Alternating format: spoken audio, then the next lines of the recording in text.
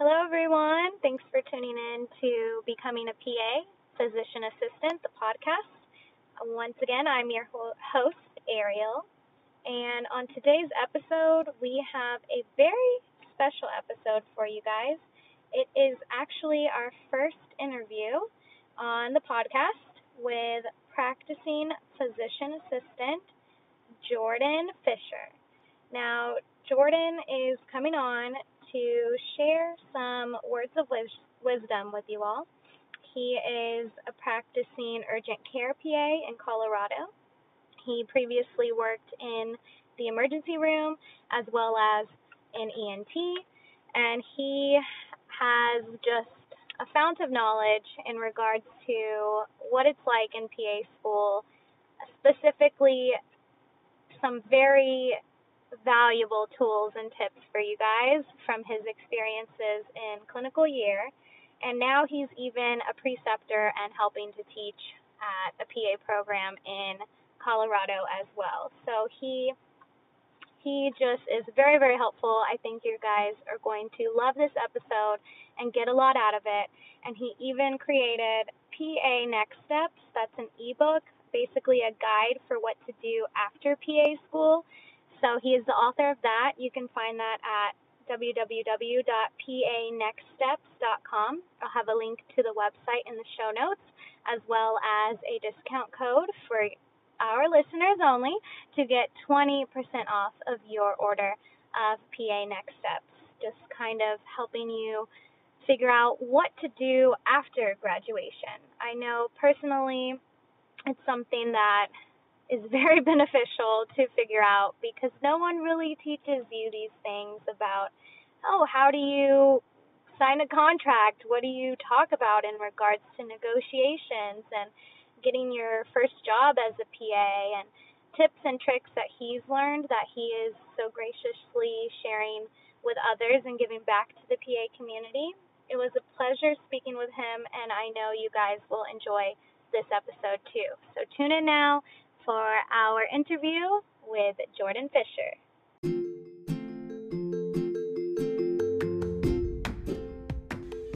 Okay, so we are back. We are here with Jordan Fisher. He is a practicing PA, as we mentioned before in the intro, and he's going to share a wealth of knowledge with us in regards to clinical rotations and the next steps after graduating from PA school. So I'm looking forward to hearing from you today, Jordan. Yeah, thanks so much for having me. I'm hopefully going to give you plenty of advice on what's to come. I am quite familiar with that position you're in now, or many of your listeners, of the anxiety and upcoming uncertainty of your second year of PA school. So hopefully I can quell some of that fear, for lack of a better term. Oh, yes, that would be great. I know personally I have a lot of questions when it comes to clinical years, so hearing from someone who's been through it, been through the trenches, would be great. And I know the listeners will appreciate that as well. So thank you. And before we get started, just if you wouldn't mind giving us a little bit of intro, just kind of background about you, like your exact PA school experience and all of that. Yeah, of course. So I've been a practicing PA for coming up on 4 years now, which is still pretty elementary, but nonetheless, it feels a little bit better than day one. I got into medicine via my own personal injuries of recurrent sports injuries. And so I naturally figured, I live in a physical therapy office, so I'm going to have a career in medicine. And when it wasn't physical therapy, it was this or that. And I actually formed a great relationship with my orthopedic PA in my numerous sports injuries. And that's where I found out about the profession. I, through college, switched my major, I think a total of 5 times before I really found out this is where I wanted to be. Nice. So that's everything from engineering to business to biology to ended up with integrative physiology. So from that, I did 2 years as a medical assistant in an ear, nose, and throat office for my patient experience. I was lucky enough to apply and get into the University of New England, which is in Portland, Maine, which frankly I barely even heard of Maine before I got an interview. Yeah, so it's up there. So from there, I attended the University of New England and had a great experience. And now I'm a PA for over 3 years. Oh, wow. So are you practicing in Maine? No, so I'm from Colorado, and after I finished my schooling, I decided to come back here. I'm currently practicing urgent care in Steamboat Springs, Colorado, which is a small mountain town. Oh, wow. Okay. So tell us about that. How do you like urgent care, and how do you like, the rural aspect, I guess? Yeah, so rural is definitely interesting. I guess I live in Steamboat. I technically practice in Craig, Colorado, which is definitely rural. It's a small mining town about 40 miles outside of Steamboat, which is an interesting drive during the winter. Previously, yeah, I know, right? Previously, I started off in ENT, went back to my roots as I had multiple job opportunities there, realized that I didn't want to get stuck in a specialty that early in my career, so I switched to emergency medicine, where I practiced for 2 years in Colorado Springs.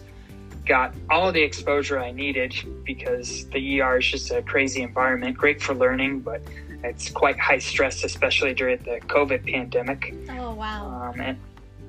So I did 2 years, and then my significant other got into nursing school in Steamboat, and I said, sure, I've always wanted to live a mountain life, and was able to find a job in urgent care. Oh, wow. That's exciting. So it seems like you've really enjoyed the whole lateral mobility aspect so far of PA school. Yeah, and I definitely recommend anyone take advantage of it. I mean, shoot, that's why a lot of us do this, is for that mobility. So I'm definitely advise taking advantage of that as much as you can. Yeah, that's very exciting to hear that you were able to switch it up and find jobs in different, not even just different locations, but different specialties and states and everything, the whole in between. Wow. Yeah, it's been great, and I can certainly touch on that more at some point, because there's an art to that. Oh, yes. I think you mentioned part of that in your ebook. It's PA Next Steps. Is that correct? Yeah. So part of my new side project has been, one, I've been getting into teaching and precepting and whatnot to try to give back, and I have a fresh mindset of, hey, I was just in school. Here's what I actually can give to patients, and here's what's important for them to know. But from that gave rise to the fact that I really didn't feel like I had much preparation outside of school. Like, I didn't know much about the career and how to negotiate a contract, what even was a contract, how to get credentialed, for sure, how to, all the things that is the PA career. And I think many programs don't touch on that. It's certainly becoming better, but there's not a lot of resources. So I aim to create that resource in what has become this PA Next Steps ebook. Oh, nice. That sounds very, very helpful, actually. I know in my position, like you mentioned, it's not something that's, you don't get a course on this in PA school. So I could only imagine after graduation, you're like, okay, now what do I do? Exactly. You mean I don't have a job lined up right away and a paycheck coming? Exactly. It's not that simple, unfortunately. Yes. Oh, wow. So we'll get into more on that. And I know you said that you're precepting and teaching. Is that with a local university in Steamboat, or tell us about that? Yeah, so that's mostly with Rocky Vista University, which is in Parker, Colorado. It's a newer program. Oh, wow. Okay. So, okay, how long have you been doing that again? It's about 2 years now. Mostly been lecturing for the past year, but previous to that I was taking students, both from like University of Colorado, RVU. I had nurse practitioner students, but now I've kind of more developed a relationship with Rocky Vista.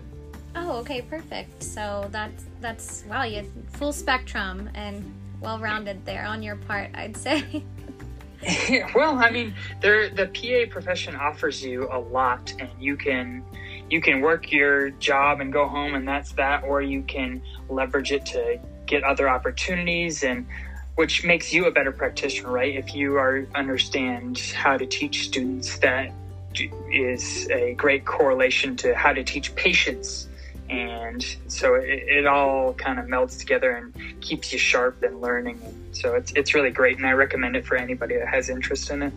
Oh, I bet. That sounds definitely like something worth pursuing, if that's what you're into. I know I personally would like to dabble in that eventually, but one thing at a time for me, of course. Gotta finish the program and go from there. But wow, that's really exciting. So you've got a lot going on with your ebook, with all of your teaching endeavors and such, but I know specifically you had some things that you think you might be able to share with our listeners in regards to the second year, that being the clinical year of PA school, in regards to rotations and planning all that out. So I guess, let's talk about that. So in terms, I guess there's a number of things I want to touch on. Obviously, there's only so much you can control, and that's an important thing to realize early on. Much of second year is going with the flow and not stressing too much about what's outside of your control. That being said, with my program, I had the luck and opportunity to plan a few of my rotations. So if your program offers that, I definitely recommend doing that in the state in which you want to practice. Now, for me, being in school in Maine, I was able to set up a few rotations back in Colorado, which comes with a number of benefits. One, I was able to live with my wonderful parents during that time. They were nice enough to let me do that, and I could save plenty of money. Oh, yes. But at the same time, it creates the opportunity to start networking while you're in real rotations, which is huge. Oh, yes. I can only imagine. That's the goal right there. And how many rotations do you recall did y'all have in your program? We had 8 6-week rotations. Oh, okay. One of which was allowed to be an elective. Oh, okay. So what did you choose for your elective? I went back to my roots in orthopedics and actually was rotated with the PA that had turned me on to the profession to begin with. So that was a nice full circle event that occurred. Oh, that's amazing. Wow. Okay. So of course we want to control what we can control, and that sounds like you had a pretty good experience with being able to sort of choose and like you said, even go with someone that you were familiar with from before. That's awesome. Yeah. I guess that didn't mean it was super easy. It came with plenty of hiccups and planning and negotiating and all that. And I don't know how common that is. So certainly I don't want people to get discouraged if their program doesn't let you to do that. But if you can, take advantage of it. For sure. Yeah, I think personally my program, I don't know everything about clinical year yet. They kind of keep us on a need-to-know basis until we get to that point. But we'll be starting our clinicals for my cohort in August. And our program is a little longer. So it's a 30-month program. So we have 16 months of clinicals, with that including 5 elective rotations. So... Oh, wow. Yeah. Are they 4 weeks or are they 6 weeks? I think it depends on the rotation. I think some are 6 and some are only 4. Yeah, but a lot in store for me for rotations wise. Yes, indeed. But that's okay. That's where the fun is. The fun isn't necessarily in the classroom. It's being out and about. So that's really exciting. And again, you're going to learn so much during that time. So. Oh, wow. I'm definitely excited for it. I'm very excited to get out of just didactic only and see real patients. Yeah. You know, I miss interacting. We do some standardized patients for our OSCEs and such, but seeing real patients would be amazing. So. Yeah, don't worry. You have plenty coming, so don't rush. Okay, yes. And what else do you think we should know in regards to our rotations? I know you mentioned making a good impression, networking, stuff like that. Yeah, so the next thing I like to bring up is the importance of really making a good impression. And you would think that seems obvious, but say come towards the end of your rotations, you're just exhausted. You're ready to be done. But at the same time, each rotation really needs to be treated as a 6-week job interview where you're on your best behavior, you're showing up early, you're engaging, you're interacting, you're asking plenty of questions, you're dressing the part. All these things are super important. Not necessarily that it'll lead to a job, but if anything, or if nothing else, if you build a great relationship with your preceptor, this can lead to references, this can lead to job opportunities, this can lead to a lot. So it's really important to be on your A game that whole time. Now, we all have our bad days and whatnot, but you don't want to go into, say, if you have a psych rotation and you think, I don't want to go into psych, there's absolutely no way. This isn't for me. I don't like this type of medicine. You cannot have that attitude, because who knows if that psych preceptor, if they actually like you, they can maybe put you in touch with, say, a primary care practice that they know of is hiring, and that's what you want to go into. So you never know what will come out of these. So you really want to be presenting yourself as interested in every rotation you're going to. Oh, that's a good point that you make there. So definitely make sure, no matter what the rotation is, on your best foot forward, it seems like. And for your rotations, were you, I guess, in regards to dress, were a lot of them more so business casual or scrubs, or what was your experience with that? All the office ones were business casual. I remember one of the primary care offices I was at was actually a concierge practice, so I had to wear a tie every day, which is kind of funny in hindsight. But yeah, most of them were business casual, but you just want to make sure you're looking nice. And that's not to say you need to go buy a new wardrobe, but you need to come presentable. And sometimes it's easy to not do that, so it's just important to point out. Yes, especially now. I know for like my cohort, we're majority online, so we definitely need to remember what it's like to dress up, so to speak, around other people, because usually we're off camera or on Zoom, from the head up in casual Totally, clothes. Yeah, that's very unique to you guys, unfortunately, and yeah, you're gonna remember how to iron a shirt or dress again. Yes, because once you're back, you need it. Yes, for sure. And in regards to showing up early, did you have any rotations that were at kind of odd hours or anything like that? Yeah, I did. With my ER rotation in particular, I purposely chose to do nights. And that was because that was the only time where there was a seat available for me to sit. Other than that, there was nowhere for me to sit, nowhere for me to be around. So I chose the night shift, one, because I could actually sit down and have a workstation. But two, that's where providers really have time to interact more with you, and you'll actually get to see a bunch of great stuff. So that was one thing. It was definitely a sacrifice, but it led to much better opportunities to see and interact and get to do a lot more procedures, etc. Oh, wow. Okay, good to know. And I know you mentioned that in the night shift, you were able to interact more with your preceptors and kind of build that relationship. Can you talk more, I guess, on the aspect of networking and really just building a core relationship with your preceptor? Yeah, I mean, part of the PA profession and even just medicine profession is you have to be able to get people to like you. That's your patients, right? If they are much more satisfied if they have a likable practitioner. They're much less likely to sue you if they like you.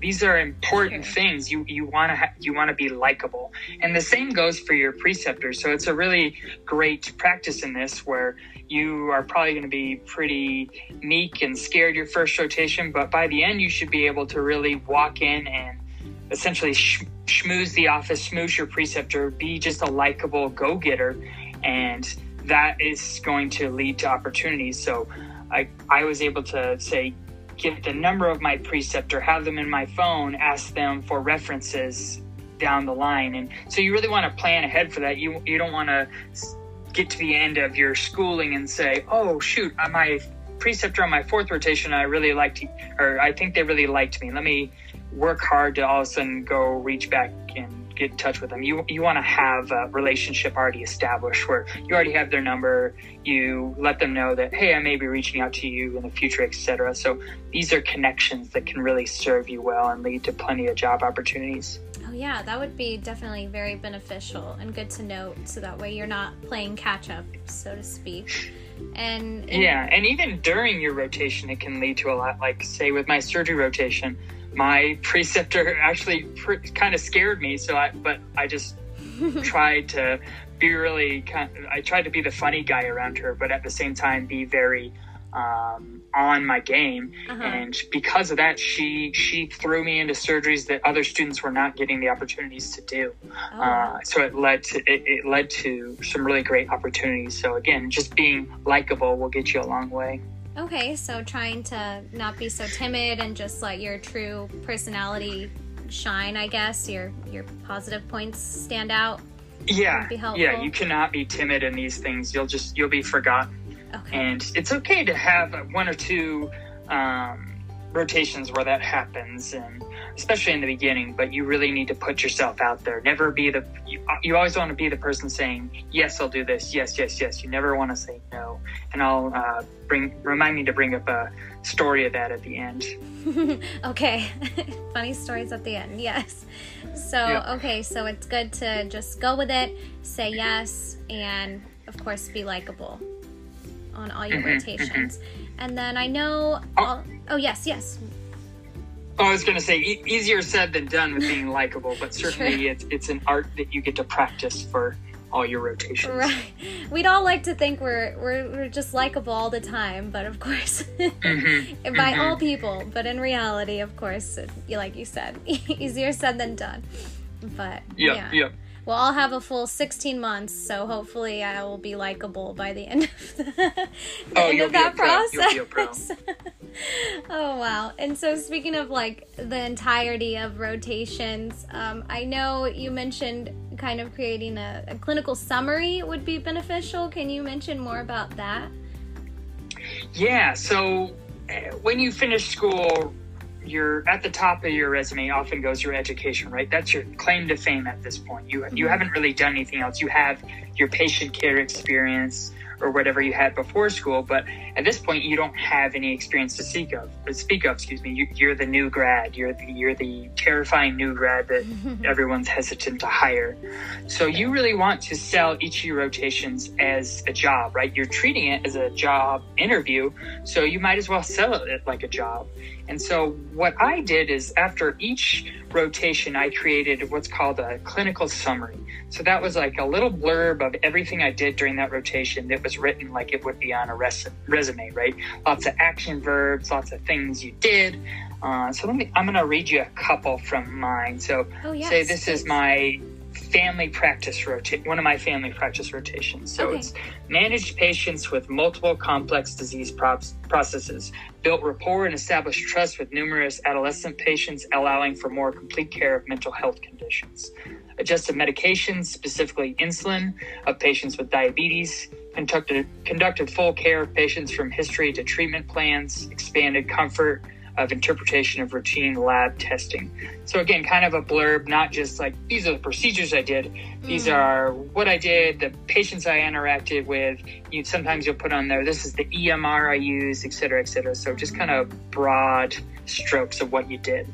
Oh, I like that. I never even thought, like that has not even crossed my mind to do such a thing during clinicals, but that's so beneficial. And especially if you do it, like you said, like throughout the rotations after each one, then when you're graduating and you're not having to go back and remember, which EMR was it for this? And what did I do in this rotation exactly? It's more fresh in your mind and you can, properly articulate that on paper.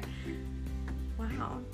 Exactly. Yeah. Right when it's fresh, every time I would finish one of these up, I just set 15 minutes aside to crank out a few sentences that's saying what I did. But that will really help you at the end to say, well, sure, I don't have any job experience, but here's everything I did during my rotations. Here's the year plus of experience I just had as basically a student PA, but essentially practicing. Yeah, exactly. Wow, that's a brilliant idea. Actually, I really like that. And I'm sure that was personally beneficial for you in your first job search there. Yeah. I don't know how many people actually read it, but it certainly bulked up my resume a fair bit. The other thing I did in there was we had access to evaluations. So if I had a good evaluation, I'd throw that in there as well. And just so they can say, oh, okay, well, this physician you were with, he said these really nice things. And so, I'd put that in there. And so it goes to show that I didn't just do things there, that, hey, I actually had a great evaluation as well.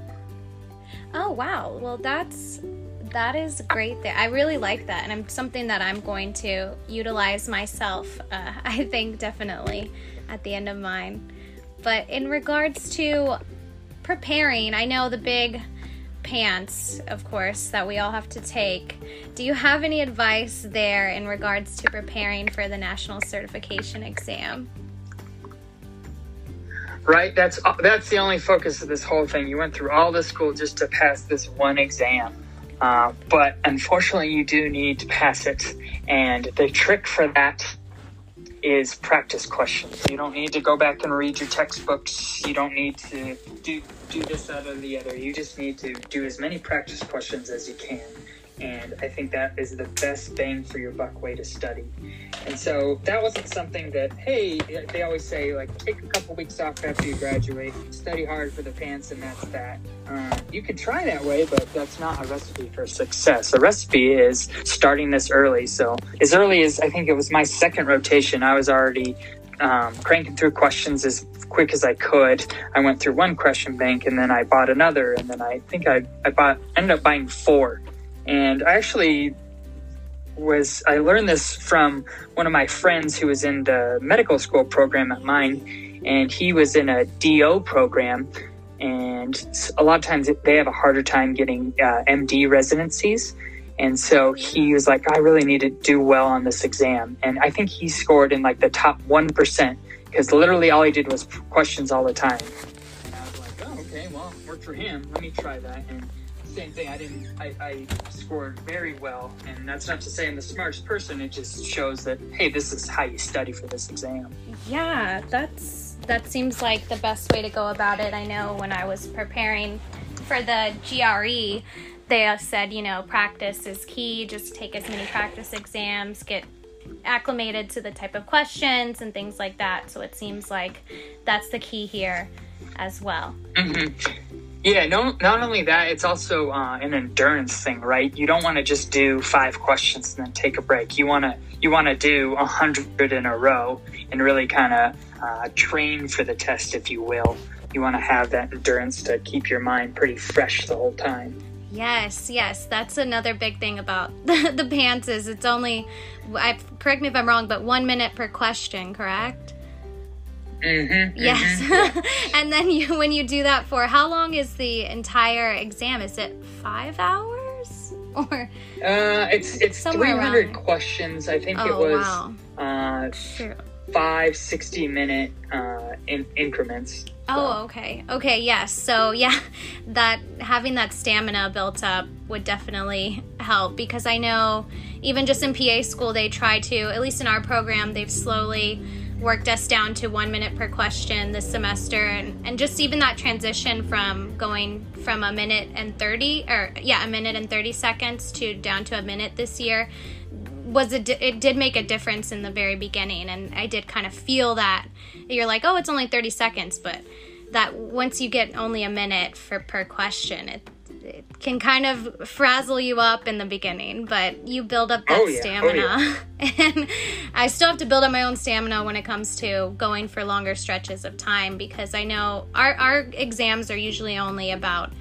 50 questions. So that's about the longest that we go in a sitting. Mm-hmm, mm-hmm. Yeah, well, you have plenty of time, but that they're doing everything right. They're training you to get ready for this exam, so that's perfect. Building that muscle, so to speak. Yep. Yep, exactly. And you said that some of the programs that you used were like Rosh and Smarty Pants, stuff like that? Yep. So Rosh was definitely my favorite and continues to be. I've seen a couple other ones come around. I know that the NCCPA puts out its own practice exams now, which I'm sure are great. Those weren't around when I was taking the test, so I think Rosh continues to be at the top of the game. Okay, nice. Because I know, that's what some of the other people have told me, is that if you subscribe to something like that, it's very helpful. And did you use, another big one I've heard of is, Pants Prep Pearls. Did you utilize that at all? I think I had that book, but I didn't use their exam questions. Oh, okay.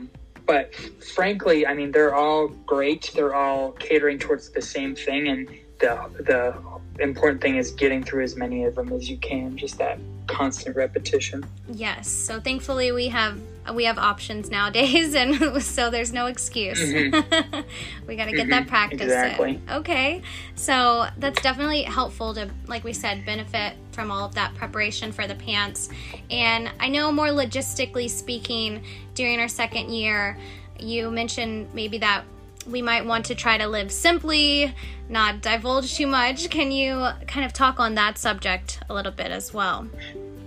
Yeah, I mean, certainly every program is different, what their second year looks like, and that's based on the relationships they have with previous clinical preceptors, etc. But for me, the trick was to really get used to the chaos. I basically lived out of my 4-door sedan driving across northern Maine, including during the winter. And you just had to kind of control, like I said in the beginning, control what you can control, and don't get too beat up by the rest of it. That being said, it's also important not to use the craziness of that year as an excuse for extravagance. You're basically living on loans, right? So you don't want to, every dollar you spend, it comes with at least a 7% interest rate. That all adds up quick. So you want to be smart. You want to be minimalist. You want to do what you can to minimize. Oh, definitely. And I'm even learning that now, even just in didactic. I'm like, oh, okay. It's not like, when I was working a full-time job and had full-time income coming in. It's quite the adjustment. So definitely want to keep that in mind. Yeah, it's easy to kind of brush that under the rug and not want to think about it. But however, like for me, I remember getting a check at the beginning of each semester, and you think, oh, sweet, I have this much money to spend. And it's like, no. That's just because you have access to it, you don't want to spend all that money. So you want to do what you can to give back whatever you don't need. And just don't go overboard. No fancy trips. Save that for later on. Yes, we'll have plenty of time for that after we're long practicing PAs who have budgeted well and invested and all of that, I'm sure. Exactly. Your time will come. Yes. Okay, so definitely keep that in mind. Live simply. Keep it low-key. You will thank yourself later when graduation comes and it's time to start making those loan payments back. I'm sure. Yeah, okay. Exactly. All right. Well, in regards to the second year and clinicals, is there anything else that you think we need to know when it comes down to that, especially since, like you said, you are a preceptor now? So any tips, I guess, now that you've seen both sides of the coin? Yeah, I mean, the key is really, again, just being engaging. If I have a student that really doesn't seem interested, that says they don't want to go into this specialty, that kind of doesn't ask questions, doesn't want to learn, it doesn't make me want to teach them, right? So they're gonna lose out on things. Whereas if I have a student that's asking questions, making me think, is engaged, I'm going to give a lot more to them because they're going to utilize it. They're lapping it up, for lack of a better term. So really just show your preceptor that that's who you are. And then I did want to bring up this story, this whole never say no thing. Oh, yes. It was kind of a serendipitous event. So I was doing that ER rotation in northern Maine, a place called Bangor, which is, never heard of again, like maybe... Yeah, exactly. No one's ever heard of it, but it's way up there. And so it was an ER rotation where I was with this doctor, French last name, super nice guy. I've been practicing for a long time. But at that point, I had already planned to accept a job as a hospitalist physician. I didn't end up taking it, but that's a story for a different day. But this doctor expected that, and so we'd be doing things, and I remember we had this complex facial laceration, and he's like, you don't need to do this. I know you're going into hospitalist, so you won't really be doing this much. And I was like, no, this is a great opportunity. I would love to do this. And he's like, oh, okay. And so he let me do this facial laceration. Well, I do a year in the ENT, make the switch to ER, and I'm working in Colorado Springs. And lo and behold, I'm working with this doctor with the same French last name. And I go, you wouldn't happen to be from Maine, would you? And he goes, oh yeah, that's my dad. And I said, well, wow. He was my preceptor, so go figure. Oh, and that bought me instant, one, good karma, but two, trust with this young physician, because he knows, he was trained partially by my dad, so he must know one or two things. So he and I immediately had a bond, and it just goes to show you that, like, if I would have been disinterested, wouldn't have been into that rotation, who knows? I mean, I would have lost out on an opportunity, but I tried really hard. I got a great recommendation from the doc, and he passed that along to his son that, this guy knows what he's doing. So just kind of a serendipitous event. Wow. You've got to love serendipity, especially when it comes out like that. That's amazing. Wow. I mean, what are the odds, really? Exactly. Northern Maine to Colorado Springs. Go figure. Wow. So that's very great. Okay, so yes, definitely we want to make sure, if not for the other reasons, but hey, at the end of the day, serendipity might come calling, and you want to have that good karma on your side. That's incredible. Exactly. Wow. That's a very powerful story. I'm very shocked by that. But that's amazing that it was able to come full circle and help you out, even when you didn't even think that it would originally. So, and I know in regards to your ebook, like we said, Next Steps, can you tell us more about that kind of, and how we can go about, reading that for ourselves?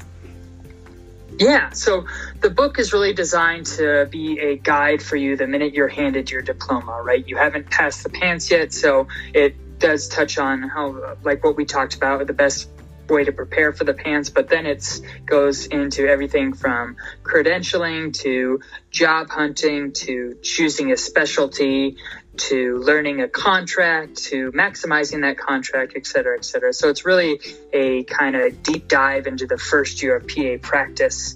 And with that, it comes with an additional narrative format to just kind of show what it's like from a firsthand perspective, not me, but actually a friend of mine. It was written with her in mind. So it covers all this and much more, and it's really meant to be a great guide for everything I didn't have when I was in PA school.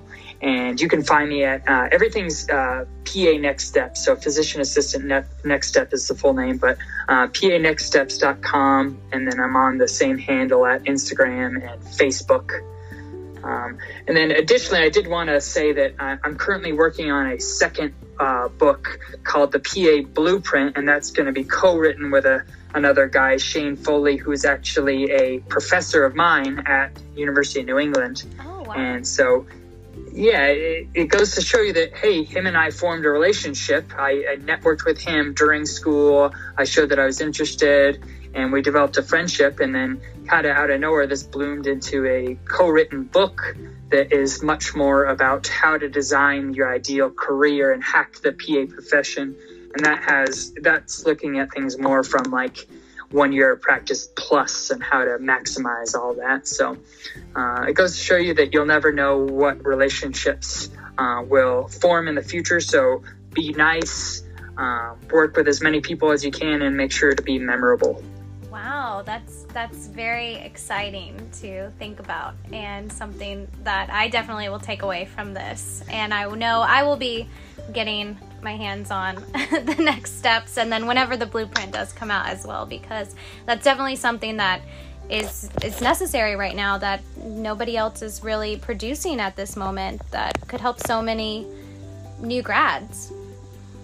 Yeah, it's really kind of a niche thing that we've figured out, both out of frustration and experience, that, hey, there's not a whole lot out there of, hey, you passed your PANCE, great job. Here's actually about the profession. It's, here's how to continue your certifications. Here's how to be a PANCE, and there's a lot of focus on pre-PA stuff, but there's nothing for the actual PA. So this is the perfect time for you and your listeners to start learning about this as you prepare to start your career. So yeah, definitely head over to panextsteps.com and get your copy.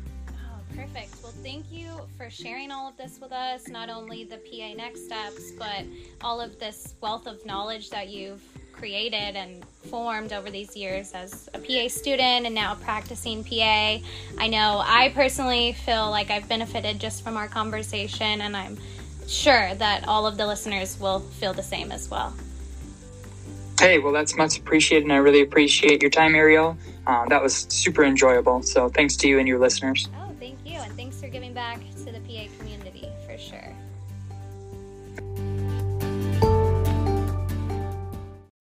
All right, everyone. I hope you enjoyed that episode with Jordan Fisher as much as I enjoyed talking to him and learning from him today. So once again, don't forget to utilize the code EARLYADOPTER20 for 20% off of your copy of the ebook PA Next Steps, and to be on the lookout for the PA Blueprint coming out soon, and to follow along Jordan on Instagram and Facebook at PA Next Steps. We'll have plenty more exciting episodes coming up for you all in the future, but until then, stay safe, stay positive. I'm Ariel, and this is Becoming a PA Physician Assistant. Until next time, bye guys.